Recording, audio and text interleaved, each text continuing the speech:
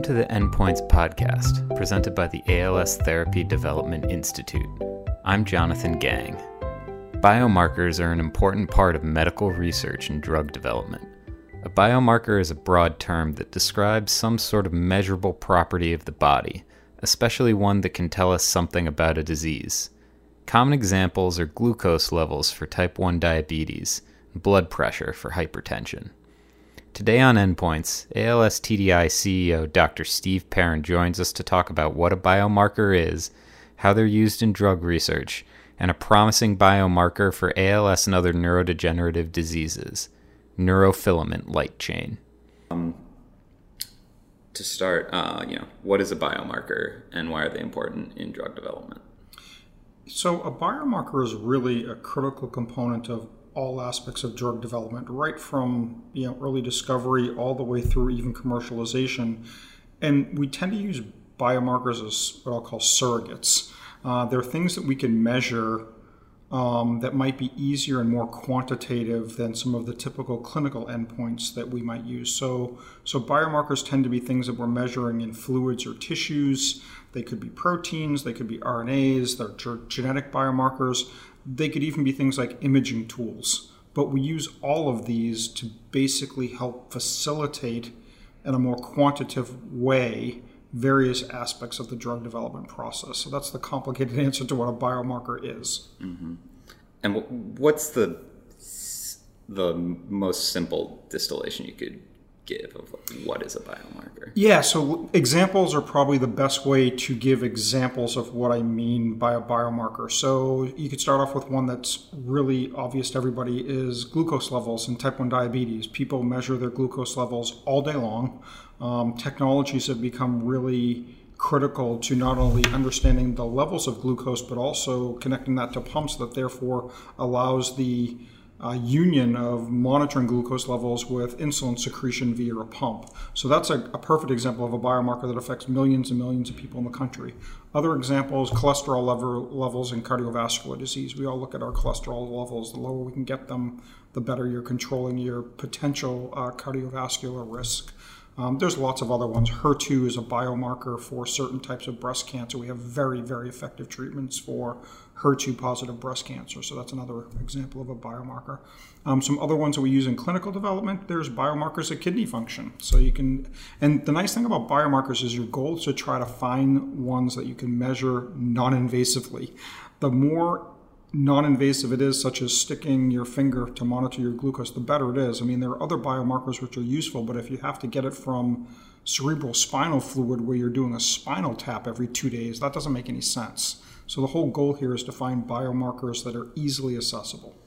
So how do you find out that a biomarker is relevant to a particular disease and then get it, what's the approval process like for the FDA and the government? So how a biomarker gets developed and utilized depends upon what type of biomarker it is and what it's being used for. So if a biomarker is being used more in the early stages of drug development, then FDA regulatory processes probably don't apply. If you're trying to develop a biomarker that's going to be a surrogate of efficacy in a clinical trial, as an example, the approval process through the regulatory process is quite complicated and quite time-consuming, and there's multiple different phases of how you would get that approved. So it depends upon what flavor of biomarker you're talking about. So let's talk about one of those more downstream biomarkers that might be a little more complicated. So as an example of how to get it approved? Yes. Okay. So how a biomarker gets approved from a regulatory standpoint is actually quite complicated. So if you want to develop a biomarker as a surrogate of efficacy in a clinical trial, there are specific guidelines that the FDA has published on how to do that, and it's part of the 21st Century's Cure Act. And it is a process. You have to first, it's a multi-step process, right? So first of all, somebody has to sponsor it, meaning they're going to invest their time and their money to present to the FDA a plan to develop a biomarker for a specific indication. So the first thing is to submit a letter of intent. And in that letter of intent, you have to have some minimal requirements. You have to have a fair amount of data to suggest that you have a marker that correlates with some aspect of the disease that you're interested in saying it's going to be used for. So you have to show utility. You can't just go in and say, I'm going to measure something X for everything under the world with no data. And the more specific you can be in that letter of intent, the more likelihood you'll get a positive response back from the FDA of step 2. So step 2 is more about expanding your data collection, which there you're going to go out and actually prove that you have a robust assay to quantitate this marker in your indication of interest or choice, and that you can differentiate that marker is not present not only in healthy controls, but a step further in mimics of the disease as an example. Especially if you're using it as a diagnostic biomarker, you need to really go to great lengths to show specificity and sensitivity and that your assay is robust. All of that then has to be presented back to the FDA. They're going to go through a fairly lengthy review process, and then they're going to give you approval to start testing it in clinical trials to see if it actually holds true. So it's a fairly lengthy process from a sponsor perspective to go from a research tool, a clinical research tool, to an FDA-approved endpoint for whatever you're trying to use it for. Mm-hmm. And then just, this might seem sort of obvious, but why is the process that rigorous? Why do they sort of regulators feel like they need to be this stringent about making sure these are valid? So the FDA has put this process in place, and it's a good process from my perspective, by the way, because if you're going to use a biomarker as a clinical readout or decision-making on healthcare, you better get it right. I mean, you don't want to be misclassifying people that they have Alzheimer's disease, and in reality, they have frontotemporal dementia. And if there's disease-modifying treatments for both and you get the diagnosis wrong, you're putting that patient at risk. So this process has been designed to make sure that the goals and the utility of your biomarker are very specific, that your assay can measure in the way that you're intending to use it, and that the data is interpretable to add value and reduce risk. So it's a complicated process because it's really important. And so now that we've sort of talked about what a biomarker is, let's talk about neurofilament light chains. What is a neurofilament light chain? So neurofilaments are components of neurons, all types of neurons. Pretty much every neuron that you have has some aspect or components of neurofilaments. They come in groups. It's not just one class. There's a few different classes, and it's based on molecular weight. So there's neurofilament L, or neurofilament light chain. There's neurofilament M, medium, and neurofilament H for heavy chain. So these three proteins come together to form neurofilaments in neurons, and they kind of biologically serve two functions or roles. They add a structural integrity to the long processes that are present in neurons called axons, which are very long. But in addition to that, they also form a communication highway where they actually shuttle cargoes around in the cell. So they're kind of a dynamic component of the cytoskeletal architecture of a neuron. And that's how they were first identified. I don't know what else you want me to say at this point about it besides that. That's kind of what they are. Mm-hmm. Well, let's then, how are they already being used as biomarkers for neurological diseases?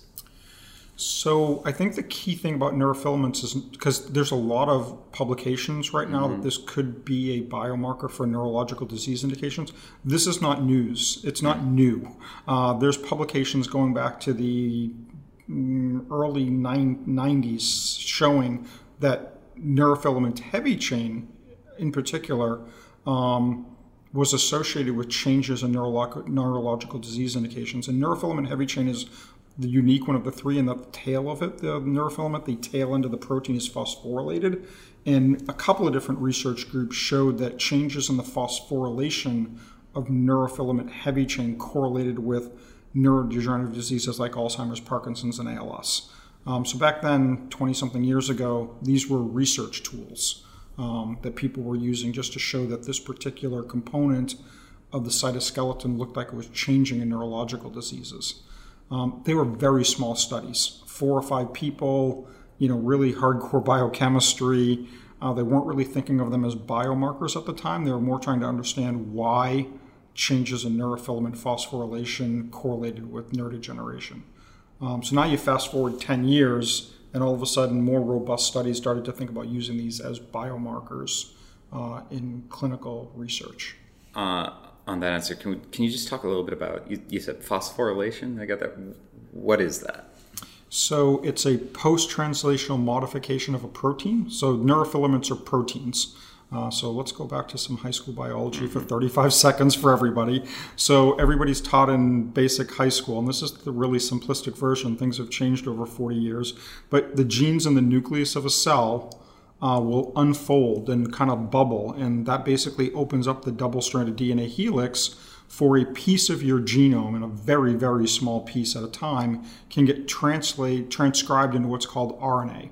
So RNA, unlike DNA, is single-stranded nucleic acid. That leaves the nucleus and enters the cytoplasm of the cell, and then ribosomes in the cytoplasm will translate that RNA into a protein. And proteins are what make cells work. DNA replicates cells. RNA is kind of the blueprint for what types of proteins need to get made for the cell to do its job. But proteins are the workhorses. So post-translational modification, phosphorylation, happens after a protein has been made and it's doing its job in the cell, and then the cell decides it wants that protein to do something different. It can post-translationally modify it. And there's lots of different ways to do that, but one of them is phosphorylation. And phosphates are very highly charged changes to a protein, so it can really dynamically target that protein to be destroyed. It could target the protein to stop working the way it was designed to work. It could give it an entirely new function. So it's a modification that the cell puts on something to change how it wants that protein to work. So we talked about how other neurofilaments have been researched for a long time, but why are researchers interested in the neurofilament light chains specifically for ALS as a biomarker? Yeah, so as I mentioned, neurofilament light chains have started to be the focus 10 or 15 years after the original findings with neurofilament heavy chain. And some of these were because of retrospective analyses of clinical trial samples that have been banked and stored. The first studies, I'd say, were happening around the mid-2000s. Liu et al. Really gave a pretty seminal retrospective study of a very large cohort of people with ALS showing not only neurofilament heavy chain, but also neurofilament light chains correlated with disease progression rates, not only in CSF, cerebral spinal fluid, but that you could also measure it in blood. And that was an important transformational discovery, because the utility of a biomarker in CSF is challenging. The levels might really predict neuron health, because CSF kind of bathes the spinal cord and the brain, but it's really hard to get to. And it's painful. You can't do longitudinal studies where you're going to take CSF on a daily basis like you do with glucose monitoring. So the fact that that group discovered that this stuff gets from the CSF into the blood and that you could measure it quantitatively in blood was an aha moment. It really did indicate that this could be a non-invasive biomarker to look at neurodegeneration. Are there potential limitations to their usefulness for ALS? There are some limitations, yeah. I mean, there's no perfect biomarker, by the way. I mean, biomarkers are used as tools, but you have to be honest based on your data on how you're going to use that biomarker and how you're interpreting the information. So as an example, neurofilament light chains do correlate and are higher in neurodegenerative diseases compared to healthy controls. They appear to be higher in ALS than other neurodegenerative diseases like Parkinson's and Alzheimer's disease, which could be a good thing as far as utility in ALS, but it's not specific to ALS. But one thing that isn't fantastic about neurofilament as a biomarker is they don't change over time. One might hypothesize that when you show up in the clinic, you've had symptoms for a little while, and you get your horrible diagnosis of ALS, that biomarker would change during disease progression. It tends not to. For individual A that gets their diagnosis in 2001, when they show up in the clinic 6 months later or a year later, their levels tend to be pretty stable from the day that they were diagnosed all the way through disease progression. Scientifically, you'd like to see neurofilament quantities change over time during disease progression. That's not the case. What they have shown, though, in some great studies by Wendt and others, is that the levels that you have at diagnosis are a pretty good surrogate to predict your disease progression rate. So if your levels are very high on day of diagnosis, you're unfortunately going to be a fast progressor. If your levels are low, you're going to be a slow progressor. Now, we should use those words fast and slow pretty loosely for today because it's going to take more data to put precise numbers around what do we mean, how much is low, how much is medium, how much is high as far as levels go. And that's one of the next steps that I think we need to do to really understand how we're going to apply levels to predicting disease progression rates. Mm-hmm. And that sort of leads into my next question, which is just sort of what needs to happen, what more do we need to know, and what more do we maybe need to show the FDA before they could be approved as a biomarker? Sure. I think one thing that we need to continue to understand, and again, we're stealing something here from the Alzheimer's field in particular, which has a very long disease course. Unlike ALS, where you go from symptom onset to a very aggressive battle with a horrible disease, and median survivals can be somewhere, they're probably higher than 3 to 5 years now due to earlier interventions and better interdisciplinary clinical care. Alzheimer's has a much longer disease and has a long dormant phase. So one of the key questions with applying neurofilament into biomarker utility in ALS is to try to understand some of the things that were developed in the Alzheimer's field earlier. So let me give you a concrete example of that. Amyloid beta has always been talked about as a biomarker of Alzheimer's disease. Well, it turns out that it is, but we were really wrong on how to use it. It turns out that decades before you have any cognitive dysfunction, amyloid beta plaques are building up in your brain. And nobody's looking because you don't have any symptoms. So you can't really use amyloid beta after symptom onset because it's been there for a really long time. It turns out that phosphorylated tau is actually the protein that tends to show up in the brain of people with Alzheimer's disease at the time of clinical onset, in other words, dementia. So understanding those things is really important. So again, Wendt is doing some really interesting experiments where they're looking at people with familial ALS pre-symptomatically. So it's about 10% of ALS cases are inherited through the family. And so you have an opportunity when you look at those families to study people pre-symptomatically and ask the question, are their neurofilament light chain, neurofilament heavy chains higher pre-symptomatically? And interestingly enough, the answer to that is no. So they've looked at a lot of families at this point, particularly SOD, C9orfs, and the levels of neurofilament light and heavy chain are not different pre-symptomatically between healthies and pre-symptomatic. And all of a sudden at symptom onset, levels go through the roof. So these types of studies are still, I think, required to understand how we're going to approach the FDA on when to use these biomarkers. The good news here is that unlike Alzheimer's disease, this biomarker is not upregulated prior to symptom onset.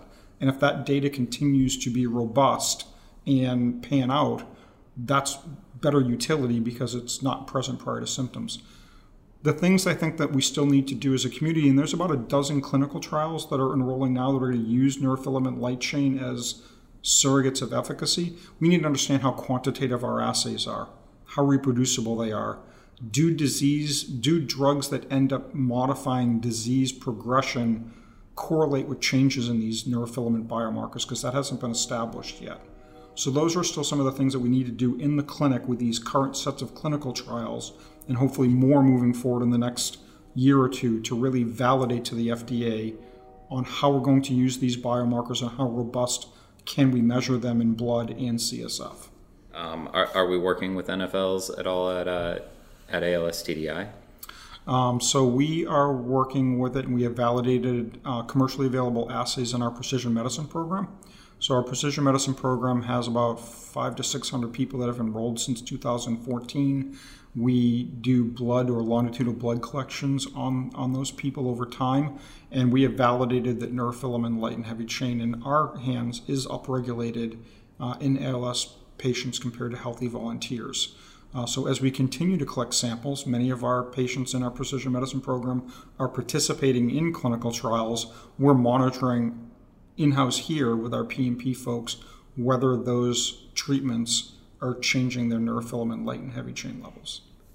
If someone who's listening is interested in keeping an eye on this stuff, do you have any recommendations of what should you be following sort of to see where this is going? Yeah, so the best thing to follow is unfortunately publications in the literature. They tend to lag about 12 months from when the data really gets, accumulated and analyzed to the point of a publication. The other places that you'll see them popping up prior to publication is at meetings. Pay attention to the abstracts that are published in poster sessions at, ALSMND, which is in the fall. Another good one would be at AAN, which is occurring in April or May, here coming up pretty soon. NCALS, which is another ALS clinical meeting, is in June. Those types of meetings will have posters where you'll get a preview, if you will, of if clinical studies are using neurofilaments as a surrogate of efficacy and what the data is starting to look like. They're kind of a preprint of what the paper might look like. Okay.